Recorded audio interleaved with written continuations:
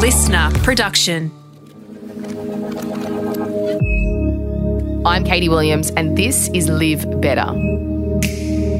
This episode is how to stop negative self-talk. Now, this is something that I really struggle with. I'm a perfectionist and I can talk to myself really negatively when I'm not performing my best. Being a perfectionist isn't always bad. It can help push ourselves to achieve our goals. But if you're always beating yourself up, it can take a toll on your mental health and it's not a good way to live. So if you want to challenge your negative self-talk, here are 3 tips. Tip 1 is recognize your ants. Your ants are your automatic negative thoughts. These are critical things that you might tell yourself, like you're not good enough to get that promotion or you're not good enough to date that guy. We don't want to get rid of these negative emotions immediately, but when they come up instead, we want to challenge them. So what we can do instead of ignoring them is write them down. At the end of every day, write down in a journal or the notes app in your phone. And next to each ant, write a counter argument. So for example, if one of your ants is that you're not good enough to get a promotion, write down next to it 3 reasons why you're good enough to get that promotion. This means the next time this thought comes up for you, you already have some ideas in your back pocket to challenge it. Tip 2 is create new CATs.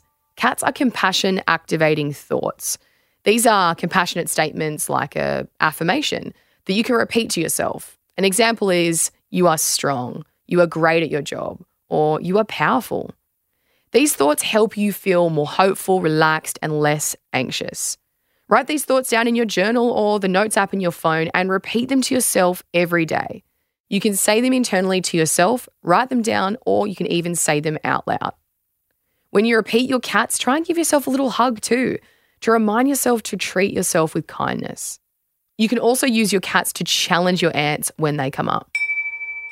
Tip 3 is tell people what you're going through. It's really important to open up to the people in your life about what you're going through. Be honest with them about what you're going through and how you're working on it.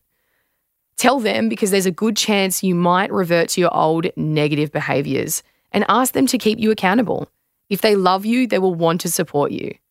You might also find that when you open up to people about what you're feeling, they'll be able to challenge your ants and give you some CATs to think about too. So, to summarise, recognise your ants, your automatic negative thoughts, and create new CATs, compassion activating thoughts. And the last but not least is tell people what you're going through.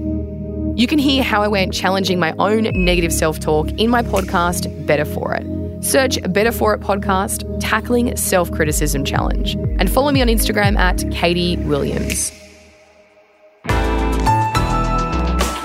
Listener.